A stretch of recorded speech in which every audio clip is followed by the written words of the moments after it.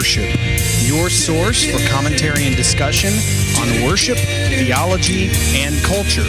I'm your host, Dr. Jonathan Michael Jones.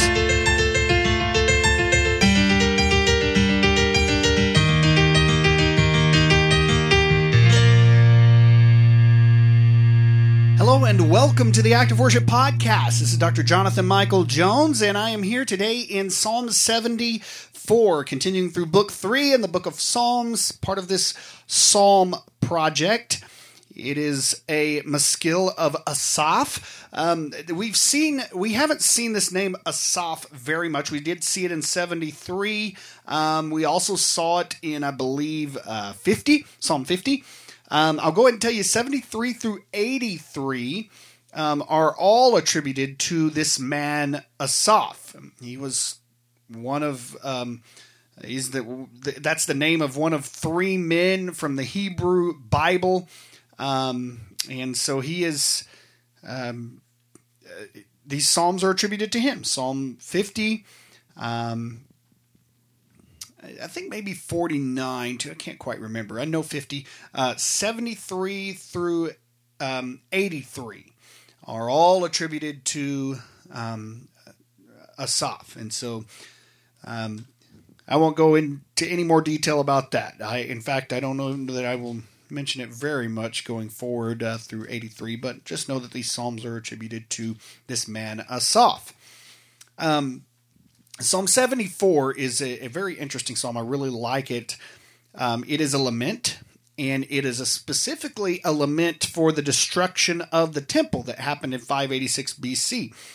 And it's comparable to the mournful poems of Lamentations. So often you see these, and that's what Lamentations is derived from, is from that part of Israel's history. And so this is a lament regarding the destruction of the temple. Let's take a look at it. Psalm 74. O God, why do you cast us off forever? Why does your anger smoke against the sheep of your pasture? Remember your congregation which you have purchased of old, which you have redeemed to be the tribe of your heritage. Remember Mount Zion, where you have dwelt. Direct your steps to the perpetual ruins. The enemy has destroyed everything in the sanctuary. Your foes have roared in the midst of your meeting place. They set up their own signs for signs. They were like those who swing axes in a forest of trees, and all its carved wood they broke down with hatchets and hammers. They set your sanctuary on fire. They profaned the dwelling place of your name, bringing it down to the ground. They said to themselves, we will utterly subdue them. They burned all the meeting places of God in the land. We do not see our signs. There is no longer any prophet, and there is none among us who knows how long. How long, O God, is the foe to scoff? Is the enemy to revile your name forever? Why do you hold back your hand, your right hand? Take it from the fold of your garment and destroy them. Yet God my King is from of old, working salvation in the midst of the earth. You divided the sea by your might. You broke the heads of the sea, monsters on the waters. You crushed the heads of Leviathan. You gave him as food for the creatures of the wilderness. You split open springs and brooks. You dried up ever-flowing streams. Yours is the day, yours also the night. You have established the heavenly lights and the sun. You have fixed all the boundaries of the earth. You have made summer and winter. Remember this, O Lord, how the enemy scoffs, and a foolish people reviles your name. Do not deliver the soul of your dove to the wild beasts. Do not forget the life of your poor forever. Have regard for the covenant, for the dark places of the land are full of the habitations of violence. Let not the downtrodden turn back in shame. Let the poor and needy praise your name. Arise, O God, defend your cause. Remember how the foolish scoff at you all the day. Do not forget the clamor of your foes, the uproar of those who rise against you, which goes up continually. Let's break this down a little bit, this lament here in Psalm 74. So a familiar phrase beginning here in verse 1, "O God, why do you cast us off?" Israel's defeat at the hands of the Babylonians indicated that God had abandoned his chosen people and he would protect them no longer. The prophets, especially Ezekiel, describe God's abandonment of his temple and blames it on Israel's sin and unbelief. Read the prophets, you will see this. In fact, often Israel is referred to as a whore. Very graphic image there. Because they had been unfaithful to the God of the covenant. Their God who called them and chose them. And then he says, why does your anger smoke against the sheep of your pasture? The writer here appeals to this metaphor of an intimate relationship between God and his people in order to plead for restoration. If you remember Psalm 23, a psalm of David, the Lord is my shepherd. You see this metaphor of, and even Jesus refers to his people as his sheep. Verse 2, remember your congregation. The psalmist here means more than just mentally recalling. He wants God to act on his ancient covenant and to save his people. When you see in the Old Testament, particularly in the book of Psalms, and the psalmist says, remember, O God, or did you forget? No, God doesn't forget. Now, here's something that I hear quite often. That when God forgives someone's sin, those of us who are people of God, when he forgives our sin, people will say, well, he forgets about it. No. Scripture does not teach that God forgets about our sin. Scripture teaches that he remembers it no more. What's the difference? God does not forget. He is all-knowing. He sovereignly chooses not to remember our sin. There is a difference. Okay? Don't think that God has this limitation that he just forgets things. He is all-knowing. But he sovereignly chooses to remember it no more. And so this is a device used here, remember your congregation. The psalmist is not saying that God has forgotten, or even when they're questioning the Psalms, God, have you forgotten? It's a rhetorical question. The obvious answer is no, he has not forgotten. What they are saying is, well, it sure seems like it by what we're facing here. It's a cry and a plea to God, an honest one at that, saying, God, this is how we feel. This is what is going on here. And certainly God knows that, but it's the psalmist crying out to God. Remember your people. Not that he ever forgot, but remember and continue remembering your people. So he's asking for God to not just mentally recall, but to act and save them in their despair. He says, which you have redeemed to be the tribe of your heritage. Remember Mount Zion. You see this reference to Mount Zion. Again, the location of the temple, and the place where God made his presence known in a special way. Verse 3, direct your steps to the perpetual ruins. The psalmist asks God to survey what's going on and to react to the damage that the enemy has inflicted, Babylon, if you will, is inflicted on his possessions. And so when Nebuchadnezzar took Jerusalem in 586 BC, he ordered the sanctuary, the temple, to be demolished. And again, this is a lament because of, this is a lament for the destruction of the temple. Verse 9, we do not see our signs. There is no longer any prophet. And this is the worst fear of all. It's that God is silent in the face of their destruction. The psalm was likely written soon, probably pretty soon after this event occurred, since a number of prophets were active during the period of restoration. Verse 10, how long, O God, is the foe to scoff? Is the enemy to revile your name forever? The psalmist tries to persuade God by arguing that his own reputation is in danger. Asaph here, the man who wrote this, is distressed by God's apparent inactivity. God is being passive here, so it seems. Verse 13, you divided the sea by your might. You broke the heads of the sea monsters on the waters.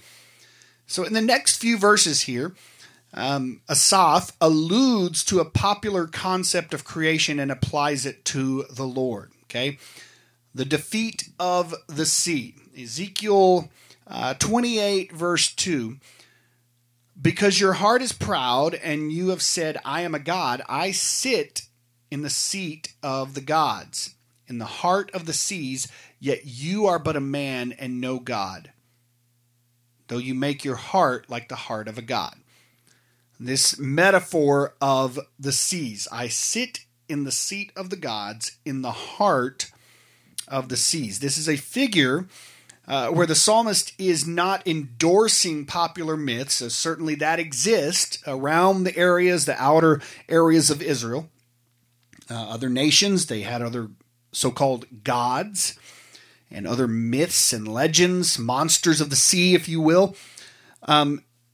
This is not endorsing these popular myths, but it's using them to say that God, the God of Israel, is the creator of all. And the gods in the Near East are nothing because they really don't even exist. And so the psalmist here is not saying that these monsters of the sea exist or these myths and these other so-called gods exist. He is declaring that God is the one true God. Verse 14. You crushed the heads of Leviathan. The psalmist borrows the language of a popular mythology. Again, as I mentioned, he's doing this in these few verses here. And he uses the language of this mythology and the related texts discovered in the ancient city of Ugarit in Syria.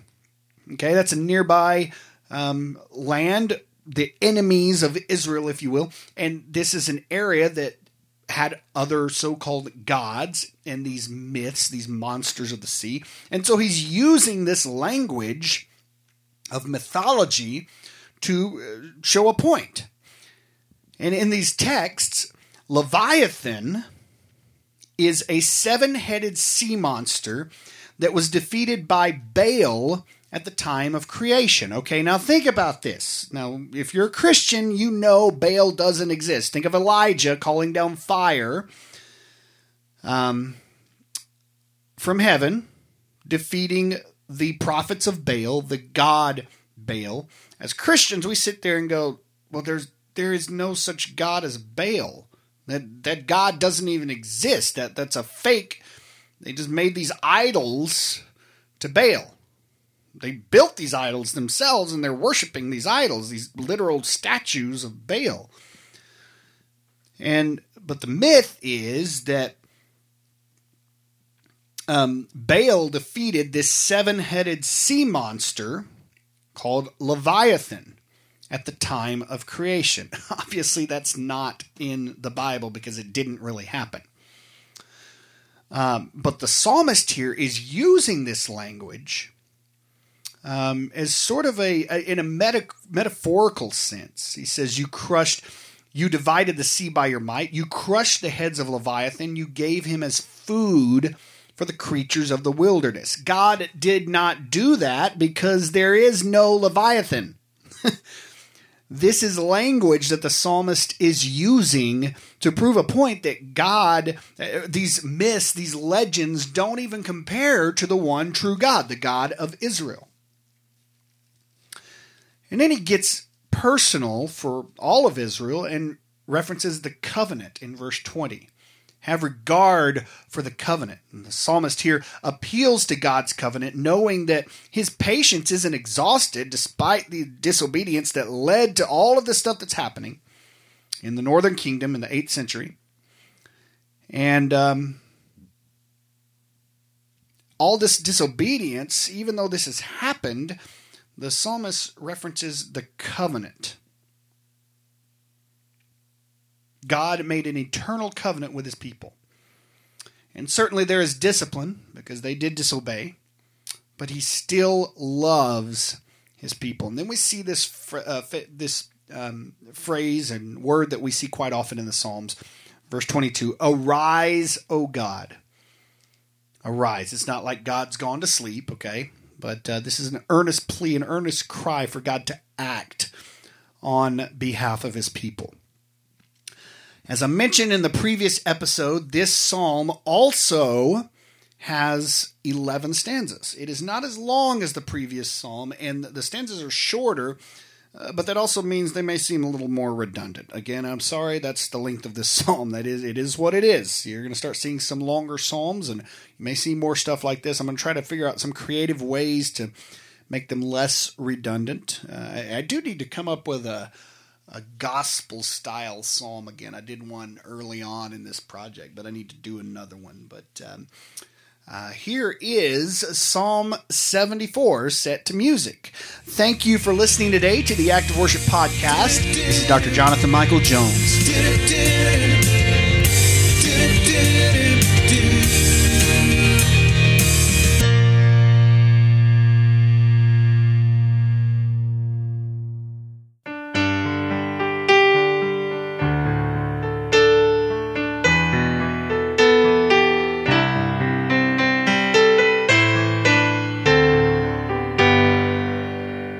God, why forever cast us off? What does your anger burn against the flock of your own field? Recall your gathered ones you purchased long ago.